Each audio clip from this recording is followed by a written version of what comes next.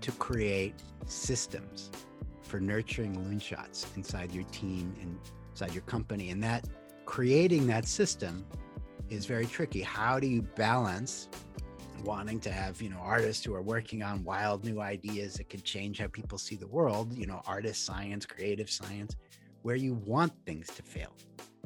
Because if you're not failing, you have a very big problem. You're not taking enough risk.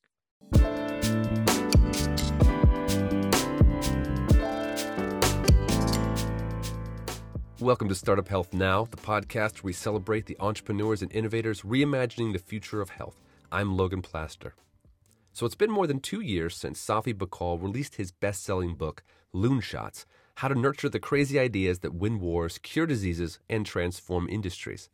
A lot has happened since March 2019, and through the prism of the coronavirus pandemic, the lessons in Bahcall's book seem more prescient than ever. After all, developing a vaccine at breakneck speed and administering millions of doses around the world was its own loonshot just a matter of months ago. So we invited Safi Bahcall to a fireside chat hosted by Startup Health CEO Stephen Krein to discuss strategies for innovation and how rethinking structures in your business can unlock its potential.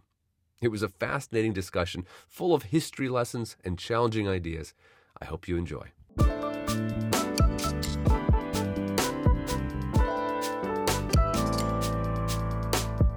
Safi, it's great to be here with you today.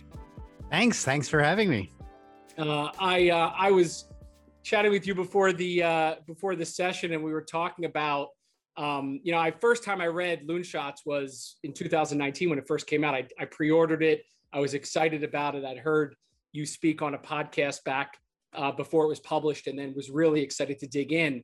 And then all of a sudden, with the pandemic a year ago, I feel like it took a completely theoretical idea looking backwards and it put it into full practice. And so my first question is, you obviously spent a long time writing it based on a lot of your own experiences and observations. But when you look back and think about the book that you wrote in 2019 and how you've seen it play out, what's been your biggest either surprise or insight about Loonshots in action, specifically with the vaccine? I guess the biggest surprise for me from the book was just how much it resonated emotionally for people, how much the stories resonated, how many people told me they cried when they read it, that in a good way. I wasn't quite aware that it would have that kind of impact on people, but there are a lot of people who are pursuing wild, crazy dreams and get told no all the time and get told by experts that there's no way that could possibly work. And the stories there, in addition to the principles and the physics and the science and the history, but the stories of so many people who in hindsight we identify as great innovators and leaders, how for years and decades they were ridiculed just the same, whether it was Steve Jobs or Kepler or the stories in World War II or the rise and fall of Pan Am, that the most important ideas are often exactly the ones that people dismiss. And you can establish moonshots, which are a destination. Moonshot is a big goal, a destination that everybody gets excited about. But the way you get there is by nurturing these loonshots, these seemingly crazy ideas. So that I was kind of surprised to see how it resonated emotionally with people and inspired people from kind of so many different industries who have reached out to me over the last couple of years. You obviously are known for being a second generation physicist. Both your parents were physicists. And I can't imagine what it was like growing up, dinner table conversation. Take us back. What was it like being a child of two physicists? And then, even what would encourage you and kind of have you go down that same path yourself? I think one of the things you learn in science, and certainly growing up in a family of scientists, is two things: to value curiosity and to value truth, the pursuit of truth. how to find truth, how to separate signal from noise, but even more importantly, how to ask good questions, how to stay curious. And for me, over the course of a bunch of different career paths, when I was either academic science, and then I was in the consulting world working with large companies, and I was at a startup starting a company, then we took it public and ran it as a public company for a bunch of years. And now, I spend time with CEOs and boards and leadership teams on strategy and innovation, and with the Department of Defense and national security companies. In each of those cases, curiosity and learning was, for me, a powerful driver. Whenever I felt myself not being curious on a Monday morning about what I might learn this week or that day, then it became clear to me it might be time for a change. And as long as I was still curious, I would be working hard, I'd be having fun. And so that principle, I think I got from my parents, about love of curiosity, love of learning, and the pursuit of truth in many different forms. Truth in science, but truth in business, what works and what doesn't work. That's one of the nice things I got from my parents, and I'm trying to pass on to my kids. My wife is also a PhD scientist, a biologist. So we're trying to pass that on to our kids. So you mentioned in the book about asking about the questions your children ask that day, not what they learned that day. Can you dig a little bit into this idea that you were just describing you learned from your parents, not asking about lessons, but asking about the questions they asked? Yeah, that was, I remember reading that. It was a quote from a famous physicist, Isidro Arabi, who won the Nobel Prize in particle physics for his work in particle physics. And he was interviewed late in life by some, I think, school newspaper. What does it take to win a Nobel Prize? Was there something in your childhood, something that your mother did that, if set you down this path? And he gave an answer that always stuck with me. He said that when he got home from school, his mother didn't ask him, "What have you learned today?" She asked him, "Did you ask any good questions today?" And so I think that's a very useful way, not only to think about your family, but to think about your business lines, if you're a leader, the people that you work with. And there are many reasons that companies struggle to innovate, but one of them is a mindset around leader of focusing on answers and solutions rather than questions. When you focus on the right questions and get curious about the questions, why did this customer group or this segment or this area of the industry, why are they doing things this way? And you really keep asking why, you can start to uncover something very interesting. So if you start to ask the folks that you work with, whether it's your teams, other business leaders, not just how are you going to solve this problem, but what experiments might you run? What hypotheses can you test, and how can you test them as creatively and as efficiently as possible? Instead of, can you write a business plan for this product line? Is there a way to test this idea in one day and $100? That's a really interesting question. And it's surprising how many times, instead of, spending 6 months and writing a business plan for $5 million to launch a new product or service, you can find a way to run a test or an experiment in a much shorter time if you're equally creative about your test. All these sort of interesting, creative ways to run tests or experiments to validate hypotheses quickly. So asking questions helps get you to new ideas, new opportunities, new ways to run tests, new ways to get insight into your business. So that curiosity, the same thing that Isidro Arabi's mother asked him, is an interesting thing to start asking your teams and your team leaders, not just what are the answers, but what questions did you ask? So I love that. And when you go back or think back to 2001, when you were launching Synta, And it was just an idea at the time. And it was right, I guess, in the midst of the dot-com crash and kind of during incredibly turbulent times. You had some questions you were looking to get answered. What do you remember what those questions were at the beginning of Cinta? I was full of questions, but one of the actually questions that I found most useful that I was, that was 20 years ago. So I was a pretty young guy running my first business. But one of the questions I found most interesting and most helpful to ask was I found everyone, I would try to meet with folks who had been very successful in life, as in business and as leaders in whatever area. And instead of asking them, what made you successful, I asked them one question, which was, what do you wish you had done differently?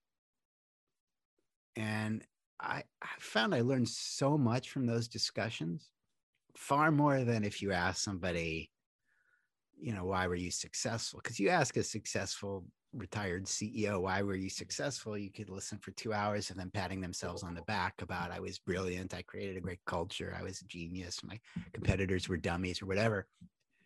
But it's very hard to separate that from being lucky, being in the right place at the right time. And not many business leaders will say, wow, I was just, was in the right place at the right time. Or, I had the right guy, person helping me out. Whereas if you ask them what they wish they had done differently, they'll never say, well, I was in the right place at the right time. Really thoughtful leaders will have spent a lot of time trying to understand that and dissect it and break it out. And that's where the gold is. There's a lot of useful lessons. So the question I think I was most glad I asked was definitely, what do you wish you had done differently? And if you were to think back on that entire experience, what is it that you wish you had done differently with Cinta, if anything? Oh, there are many things that I wish I would have done differently. But what's really funny, almost ironic, is that the answer that I got most frequently from successful leaders, what do I wish I'd done differently, was probably the same answer I would give now, which shows how hard it is to get it right, which is most often the answer they gave was, I wish I had moved more quickly to move out or transition to replace people who didn't fit inside our organization for whatever reason. I just thought that was so interesting. And 20 years later, there was one big thing I probably would agree, because it's so easy, especially when you're at a startup. It's different when you're at a large company, and let's say you're Goldman Sachs or McKinsey or whatever, who has a great brand, or Google or Amazon, and there are 15 people for each slot. Well, if someone's not making it, you're out. Very easy to, relatively speaking, do. But when you're at a startup or a small or mid-sized company, that's much harder, because you don't have 50,000 people for each job. You don't have backup. So it's much harder to do. And it's very easy to fall in the short-term trap of saying, well, we'll get by with this. We can fix this. We can work around this. It's okay. And you don't realize the long-term costs of something that's not a good fit, and how you're not helping anybody or not doing anybody any favors by failing to act quickly. So that's one of many things I wish I would have done differently. Yeah, at Startup Health, we have this framework called the Health Transformer Mindset, and the mindset being such a powerful tool and muscle and thing to continue working on yourself. But then you start to talk about the mindset of the others on your team, or the mindset of the organizations you work with. I really want to translate that now into this idea of loon shots, and in particular, your definition of a loon shot versus a moonshot, and how to differentiate which is the activity, which is the goal, and ultimately using that filter a little bit to make decisions about people on your team, people that you invite to invest, to work with you, to collaborate with you? Well, a moonshot is declaring a big goal, like you had done your video, John F. Kennedy. That was the original origin of the term, when in 1961, he said, well, let's put a man on the moon by the end of the decade. But the big ideas, the big breakthroughs, are the ones that most people ridicule as crazy. Their champions are written off as and dismissed.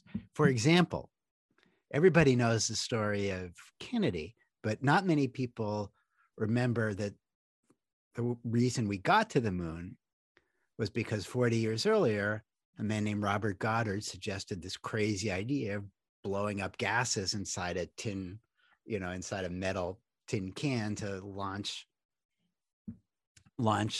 those tin cans into space, liquid fuel jet propulsion. He invented the basic ideas and principles of rocketry. In fact, when he first suggested it in the 1920s, New York Times wrote an editorial saying, this fellow Goddard doesn't understand the basic laws of physics. In space, there's nothing to push against. So you can't explode and get forward propulsion in space. This person has no idea what even what we teach kids in high school, and completely dismissed him and his ideas. And what was funny was in July of 1969, the day after the successful Apollo launch of the rocket to the moon, the New York Times printed a retraction saying, we apologize, and apparently rocket flight does not violate 17th century physics. Sorry. So the point of that is that moonshot is a destination, a big goal that everybody's excited about, but just declaring those goals won't do much for you other than, create some feel-good moments, which is useful. But if you really want to get there, you need to create systems for nurturing loonshots inside your team and inside your company. And that creating that system is very tricky.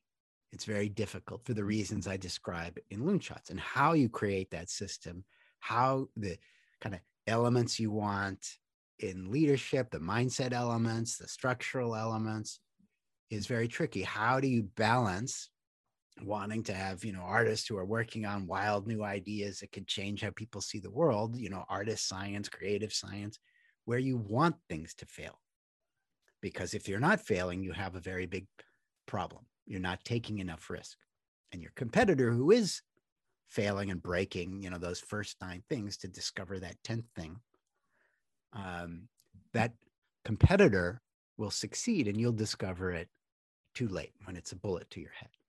So how do you balance sort of the artists who are working on stuff that you expect to fail and you want to fail versus the soldiers who are working on, let's say, parachutes that you don't want to fail? You want a parachute to open the same way every time. So the need to have sort of this artists and soldiers working together inside the company. How do you create those systems? How do you create those structures? They're doing the opposite thing. One, you want to encourage risk-taking and encourage failure. And the other, you want to discourage failure. You don't want your sales guy knocking on a customer's door and saying, oh, here's your toaster, sir. Toaster, I ordered a television. And then you won't have a business. So you want to increase risk, one you want to decrease risk. And if you don't understand that basic principle, then you're just going to get mush. You're just going to get a mess. You're going to get chaos. So that's kind of what Loonshots is about, is how do you build this system to do both? So I want to dig into your ice cube metaphor that you talk about in the book. But before I do, one of the questions that came in from one of our health transformers, Dr. Alex Greenhill, was how do you distinguish with Loonshots between crazy, crazy and crazy awesome? Like, where does that line get drawn on the Loonshot side of things? And is there a distinction?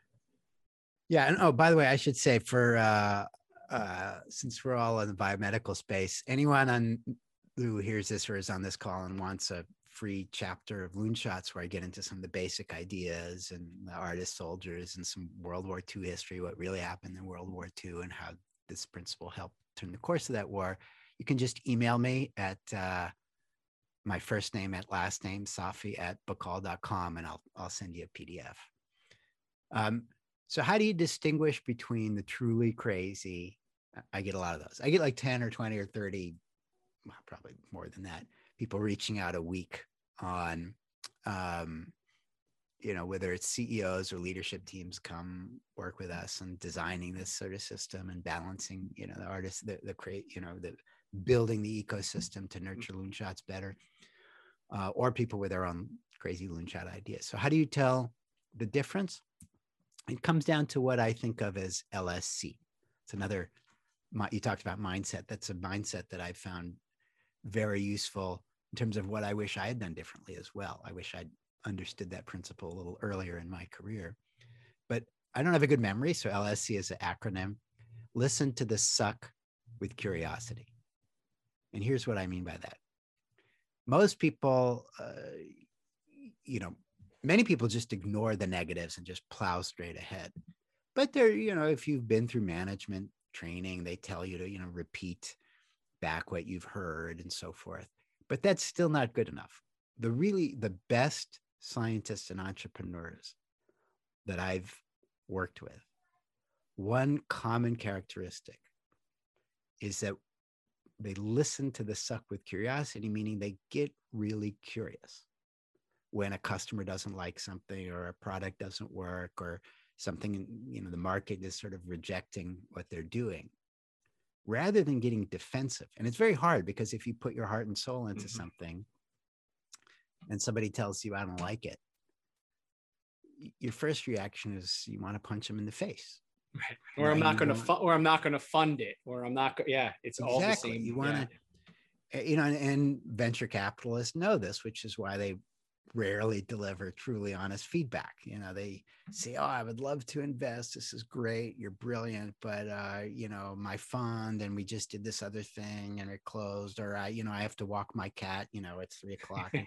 And, they'll give all these excuses rather than tell you what's actually useful. And so which is what you can change or improve. And that's where the gold is. And so the really successful entrepreneurs, their skill set isn't so much in coming up with new ideas, because lots of people have ideas. Their skill set is in teasing out, getting really curious, taking off the defensive hat and putting on the Sherlock Holmes hat and say, can you help me understand what about it really didn't resonate? Like if there was one thing, and people don't want to tell you that. Why? Because it's a difficult conversation and they want you to be friends. If they're a venture capitalist, they want you to come back with the next idea after this one will certainly die. They actually want you to come back with the next idea, not to their competing venture capitalist. So they want to be friends. So they're not going to tell you something where they think you'll be defensive. But that's what you need. So the really great entrepreneurs and scientists that I've met, it's the same thing in the science world, have developed very specialized skills in teasing out that feedback. And they might even go to a third party and say, listen, could you ask your friend what he or she did or didn't like or what resonated? Because they're comfortable telling you, not to my face. And they go through a third party to get it. Or the same thing with customers. And then when you find out, like eventually when you tease it out, a customer or a partner might say, and they didn't want to tell you this, but there's a company in Sweden that's making the same thing at about, half the price with this extra 2 features. And then you're like, really? I never even heard about that. And you go look and like, oh my goodness, they do have these 2 features. And you know what? Those features that they're adding, we could do it better. Right. So that's where the gold is. So how do you tell the difference between the really crazy ideas? One, the really good entrepreneurs who are onto something, firstly, they understand this LSC, listening to the suck with curiosity. And so when you give them not so great news, they probe and they ask rather than get defensive. And number 2 is they have another hypothesis. So someone who just comes, my idea is great. Okay, well, what's your experiment and hypothesis to test? People who are just crazy don't have any experiments or hypotheses, or not that interested in finding them. People who are really good have an experiment or hypothesis, and if it doesn't work, they have another one, and they keep going. They bridge on. anyone who's been an entrepreneur and innovator knows that your first idea, second idea, third idea almost never works. But the people who survive are the ones who have a continuous cycle of hypotheses and experiments and test them well. So those are sort of two litmus tests. Yeah. If someone comes in with the skill to listen with curiosity and to tease out and find some interesting insights in things that are negative or things that don't work, number one. And number two, they have a series of experiments and hypotheses. That's a very positive sign. If they don't, that's not a good sign. I love that. And it actually connects with, I think, the community of entrepreneurs and startup health in particular, because we do some back channel feedback on a regular basis with our network for them when they're pitching and getting them and giving them that kind of candid feedback. But I think sometimes it's difficult to hear. And what you just described is a really powerful way of doing it with confidence, right? So listening to the suck with curiosity. There's another concept connected to this around expecting the 3 deaths. And I'm fascinated by it because I know there are entrepreneurs who get to the second death and they're done. And that's why the mindset becomes such an important muscle to work, because you got to keep going. Can you describe the 3 deaths, your own experience with it, and then the observation of how many different examples there are in our everyday lives around things that only hit their greatness and achieved their Loonshot once they experienced and expected the 3 deaths? Sure. And it's kind of the opposite of the fail fast and pivot Silicon Valley mantra. But if you look at the really successful companies or inventions, companies that have understood this mindset are actually very few. Amazon happens to be one of them. And I just spent some time at Lab 126, their secret innovation lab in Santa Clara, and at Google X and then Microsoft R&D group, and people who have become very good at this systematically understand the 3 deaths. And I'll explain that the story behind it was when I was running this biotech company, we had an R&D team, and one of our advisors was a guy named Sir James Black, who won the Nobel Prize for developing 2 of the most important drug categories of the 20th century. And he would come over. He was about 80 at the time, and I was about half his age, less than half his age, I think. And I remember one night, it had been like a 10-hour R&D kind of portfolio review session with him, and I was like falling off my chair, ready to go home and crawl into bed. But he was like, "Oh, Safi, stay and have another drink." He was Scottish, and so he wanted to drink some scotch. And I was like, "Okay, how can you do this? Like, he just flew over the Atlantic and like 12-hour session, and like, you want a drink?" But he said, "You're looking kind of glum. What's up?" And I said, "Well, we had the project in the lab that we were really excited about. And unfortunately, we got some negative data. It didn't seem to work in these models and these experiments." And he said, it's my boy, it's not a good drug unless it's been killed 3 times. And that started me thinking about, if you look at the course of the history of so many inventions, so many discoveries, almost uniformly, they failed many times before they succeeded. Whether it was, Facebook in IT, Facebook was famously not the first social network. It was, there had been 24 prior ones. Google was like the 18th search engine. Even the transistor, when it launched, people had no idea after they built it, it failed in all sorts of possible applications, and people didn't know what to do with it for 4 or 5 years until someone suggested hearing aids. And so the first application wasn't, let's build a computer. The first application was this minor little application called, a hearing aid. And certainly drug discovery, that's the case. I tell the story of the statins, how they were killed several times. I tell a little bit of the story of Judah Folkman and discovering a new way to treat cancer with blocking tumor blood flow, and how that failed, was killed 3 times, sometimes 5 times, sometimes 10 times. Yeah. And the basic principle there is this: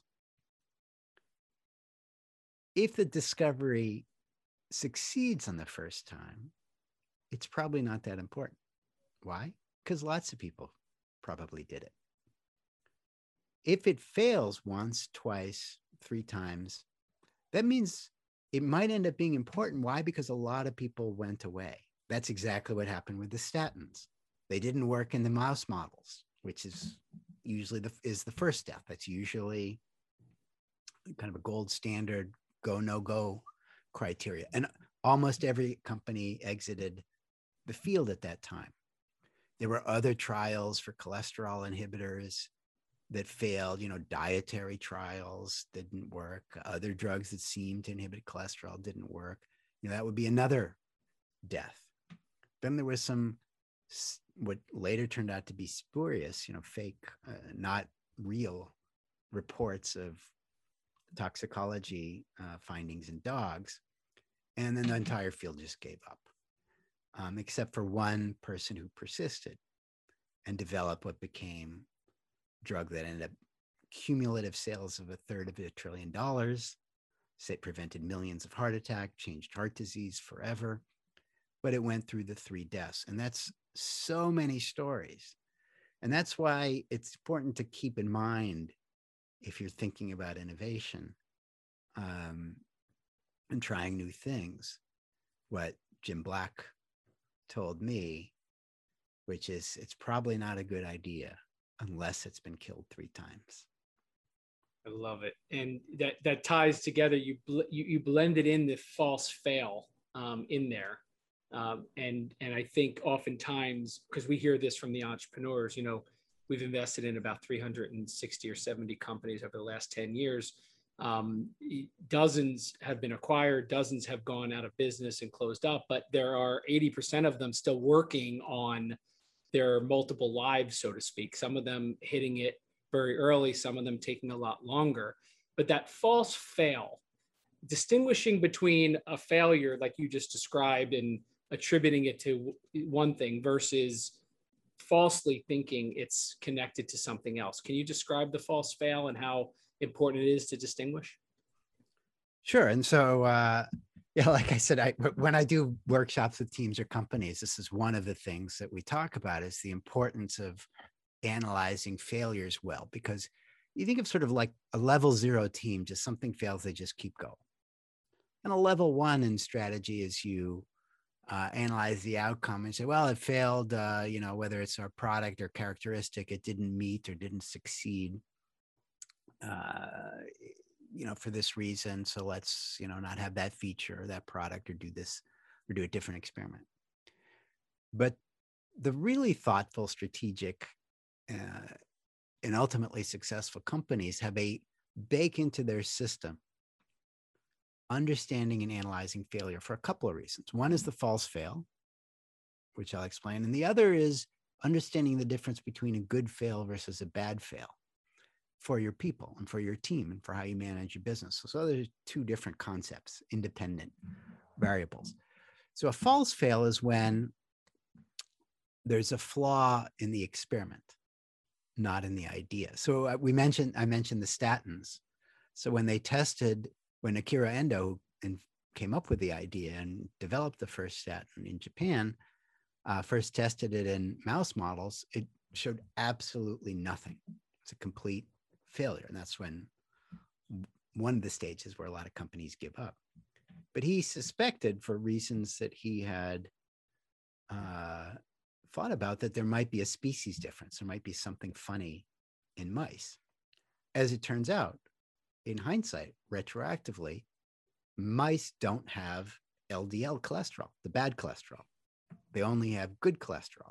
And statins work by lowering the bad cholesterol. Mice just happen to be one species that don't really have much LDL cholesterol. So when he ended up testing the drug in chickens, he found a big effect, and in dogs and in primates and in humans. But that's an example of a false fail where you could stop because there's a flaw in the experiment. I also gave the example of the false fail of Friendster, when most people were looking to invest in, when Facebook was out there, Mark Zuckerberg was out there showing his idea around. Everybody said, oh, social networks don't work. You see, there's this one now called Friendster and everybody's leaving it. And there was one guy who went and got the data and saw that actually on the Friendster website, people were staying around on the web, on the program, on the app for a long time. The problem wasn't that the business model was bad or people didn't like using it and didn't or always wanted to leave to a new network like a fad. The problem was that their website kept crashing. They couldn't scale to millions of users. People were leaving because it was a technical glitch on the website. That was a false fail for the business model. And that's why almost every investor passed on Facebook, but not Peter Thiel, because he had figured out that false fail. So understanding the false fails is really going back and saying, was there some flaw in our experiment or some flaw to test the idea, or is the idea really flawed? In order to do that, you have to step back and analyze how you are going, the cause of that failure, why that happened, and to see if you have a new hypothesis. In the case of Akira Endo, he had a hypothesis that there was a species difference, that mice might behave differently than dogs or primates. So it's very important to understand failure, firstly, because of this false fail problem. But secondly, if you want to encourage risk-taking, one of the biggest problems inside organizations, and this is the reason that you want to build a system, is fear of failure. That's even in, when I'm inside companies that are known as the most innovative companies in the world, and I'm meeting with folks there and the teams there, they still struggle with fear of failure because failure has a stigma, right? And so you as the CEO may want to encourage and say, everybody try stuff, it's okay. But if you're not the CEO, and you may have forgotten what it's like to be at the middle or be on the ground, it's not fun to fail. You can make excuses, but people, unless your company, your organization, the structures that you create have found ways to make it more acceptable. And there are ways to do that. And there are all sorts of interesting things that you can do about that, which, we could talk about, or is one of the things that I do with teams. But in order to get good at that, you have to understand the difference between good fails and bad fails. So that's another concept. So a good fail is where you learn something, where you conducted the experiment well. It was a reasonable hypothesis, and it was an experiment that was well conducted, and you got valuable data. Example, Amazon's Fire Phone. That was a colossal, there is no Fire Phone today. It was a colossal failure. But in building the Fire Phone, they learned something incredibly valuable about their markets. Their customers saw Amazon as a value play, not a luxury play. And that taught them that they needed to be more on brand in their products. And they hadn't really appreciated that before. But even more, in building the Fire Phone, they learned something pretty useful: voice recognition. What did voice recognition end up being useful for? Alexa, which ended up being far more valuable for the company than another, electronic gadget would have. So that's an example of a good fail. A bad, and that's what you want to celebrate. You want to celebrate good fails, and there are ways to do that. A bad fail is when someone just starts something without a clear hypothesis, or conducts the experiment in a sloppy way. You don't want those kind of failures. So the point of this is, if you want to innovate, if you want to try something new, you really need to get really good at failure, listening to the suck with curiosity, at analyzing well enough to tell the difference between a false fail and a true fail. Was the experiment conducted well? And number 3, celebrating good fails, separating good fails from bad fails so that you can celebrate the good fails. So all of that is part of a much larger umbrella of, if you want to innovate, let's think about how we as a team, as a company, as an organization, create structures around failures. Right. So let's double click on that structure comment you made. You talk a lot about artists and soldiers, and I love your analogy of Steve Jobs, version 1 at Apple, and coming back and integrating Tim Cook in, and really the notion of not treating them differently, but loving them both. And I just think, I know we don't have a lot of time to go deep on the concept, but I love the way you've simplified this to people could understand not treating your entire organization in different groups of your organization differently than others, and how that can wreak havoc. All right. So well, this is a glass of water. I often start with this analogy when I kind of first talk with teams and companies. And it can exist in two different forms. It can be liquid, and I stick my finger in and twirl it around. The water molecules just slosh around my finger. Or it could be completely rigid, ice. Two totally different patterns of behavior, sloshing around wildly, totally rigid. But it's the same exact molecules. So why do they behave totally differently? Just like you have some companies that are wildly innovative and embracing new ideas, and some companies that are totally rigid and bureaucratic and rejecting new ideas. And it could be the same people. The same people can exhibit totally different patterns of behavior. And that's how you can think about culture, is those patterns of behavior that you can see. Structure is what can change those patterns of behavior. With structure is the equivalent of how do I raise or lower the temperature? No amount. Then when I talk about structure inside companies, that's what I mean. The incentive systems, the things that you measure, the processes that you create, the systems that you design, how do you reward and incentivize failure or intelligent risk taking? Those are the things that are the equivalent of dialing temperature. And here's why it matters. No amount of holding hands or singing Kumbaya or forcing employees to watch 2-hour movies about brotherhood is going to change culture. It's going to change patterns of behavior. Just like yelling at the molecules in a block of ice, hey guys, could you just loosen up a little bit? Is not going to melt that block of ice. But a small change in temperature can get the job done. And so that's what that's some of the details in Loonshots, or what we do with teams and companies in much more detail, is what are those elements of structure? How do you build a system so that you can innovate at pace and scale, so that you shift mindset? If there's one big thing, it's about shifting your mindset as a leader, as your purpose as a company is to let's manage our product or grow our market share, to how do we run experiments at pace and at scale? How do we create a continuous cycle of hypotheses and experiments to test new idea? And how do we balance that, to get to your question, the artists and soldiers, without dropping the ball on being on time, on budget, on scale, consistently with quality? For example, Steve Jobs, which as you mentioned, I wrote about. You had this kind of legendary artist, Johnny Ive, who ran the design group there. And if you have an Apple product, it probably came out of design from his group, who was just one of these all-time great product designers. And when the iPad came out, it was a beautiful design from his group. But if it wasn't for Tim Cook, who was sort of the ultimate soldier, who got the cost down from $6,000 to $600, there'd be no Apple today. In other words, moral of the story, you need to love your artists and soldiers equally. You need to create separate structures for them, because what artist science or artist product development or trying crazy new things needs different things that you measure, different things that you reward, different ways of working with them, originality, creativity, incentivizing intelligent risk-taking and running experiments and getting a lot of failures. Versus the soldier, it's exact opposite. You need to have a different hat, a different mindset when you work with the artists and soldiers, but you need to love them both equally. And it comes down to what I think of sometimes as the beautiful baby problem. The artist working on the beautiful new thing, whether it's a molecule in a lab or a new coffee machine design, they see their creation as this beautiful new baby full of potential. And the soldier sees a shriveled up raisin covered in vomit and poop. Beautiful baby, vomit and poop. Okay. And they're both right.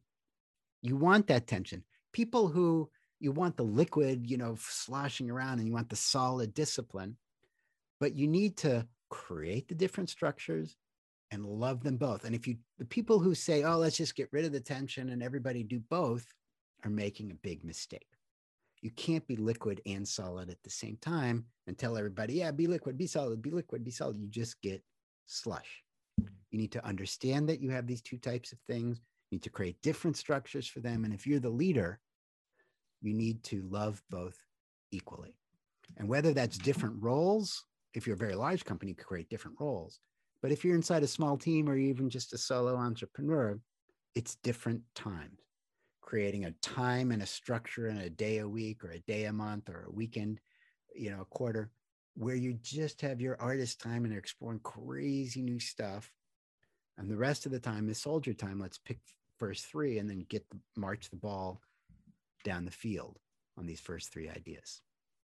Yeah, I love that framework. And another concept, there's so many wonderful concepts that are very applicable to what's happening now in healthcare. And in particular, I think the world changed last year in so many ways, but the before COVID world for entrepreneurs trying to innovate in healthcare and the after COVID world seem to be radically different in many ways.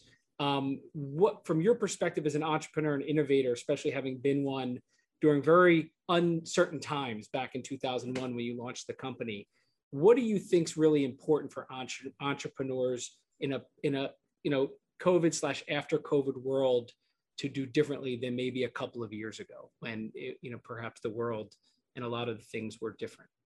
I think it's to watch out for another common trap, which is that I see in companies all the time. There's a whole list of sort of common traps that companies make, especially as they scale. So actually, a lot of the CEOs that I work with are in this sort of hyper growth, either pre-IPO or post-IPO phase. And there were 5 people in a garage, and things were really easy and exciting and fun. And now something hit in product market and things are going well. How do we put in place these systems? So a common trap that's especially important to fix post-COVID is the focus exclusively on product. I'm thinking innovation equals product. And I write about P type or product type versus S type or strategy type. And I give the example of Pan Am, which was a great company and a brilliant product innovator. He brought in place the first jet engine, first around the world, transatlantic flights, trans-Pacific flights, but kept innovating on product and engine when its industry went through this big shock of deregulation. What mattered was strategy. What mattered was the much less glamorous loonshots of frequent flyer miles, of giving away your reservation system to every travel agent for free. That's what American Airlines did.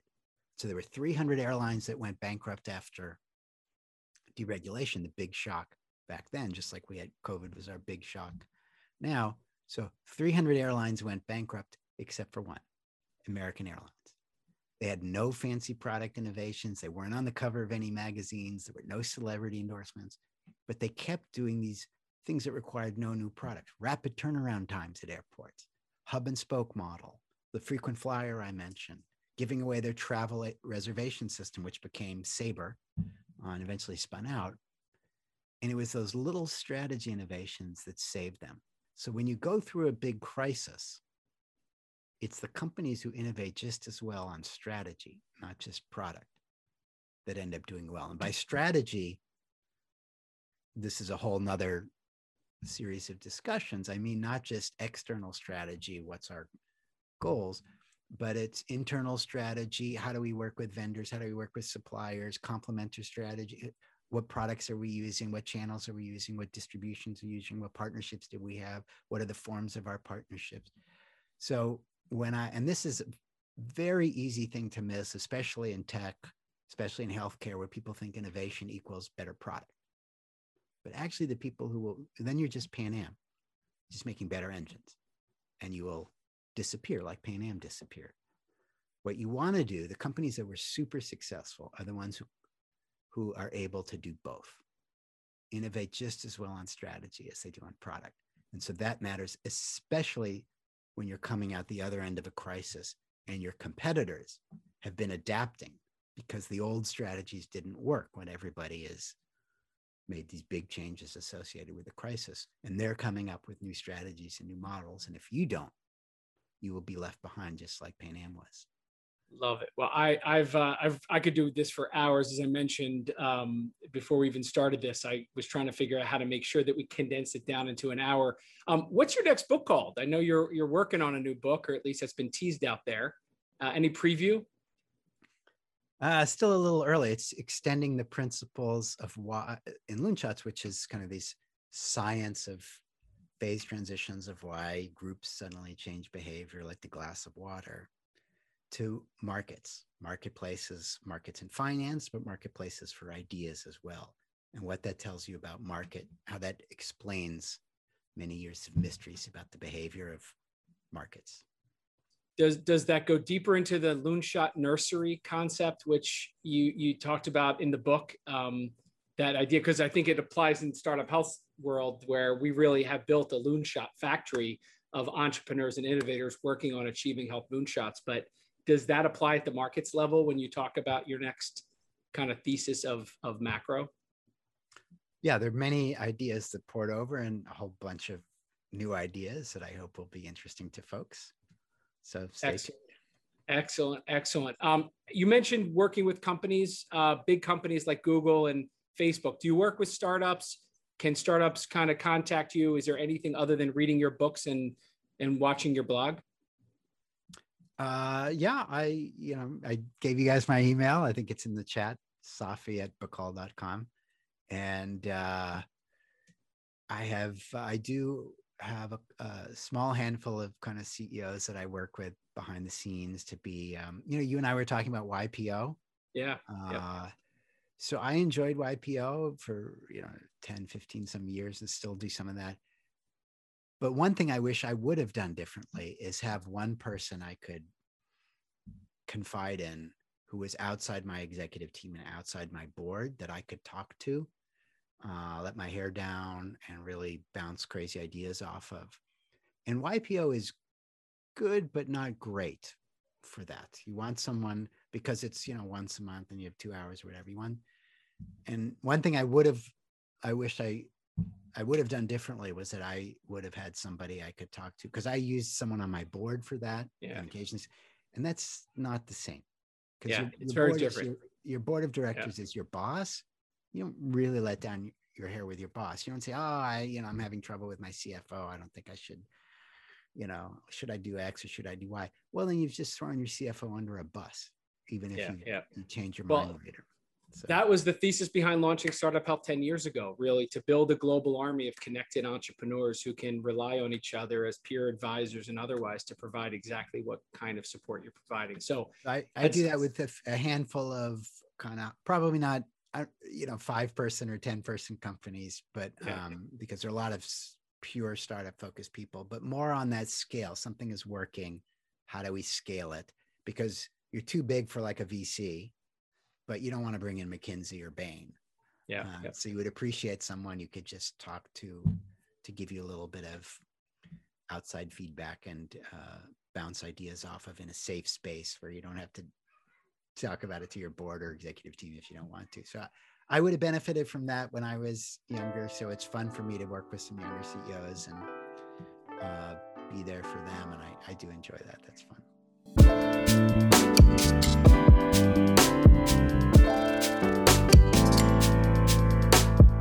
Thanks for listening to Startup Health Now. Startup Health invests in health transformers from around the world who are committed to achieving audacious health moonshots. If you want to learn how you can join this community of entrepreneurs, or if you want to connect with one of our 350 companies, go to startuphealth.com. If you'd like to learn how you can invest in our Health Moonshot Rolling Fund in collaboration with AngelList, go to healthmoonshots.com. Thanks for listening to Startup Health Now. We'll be back next week.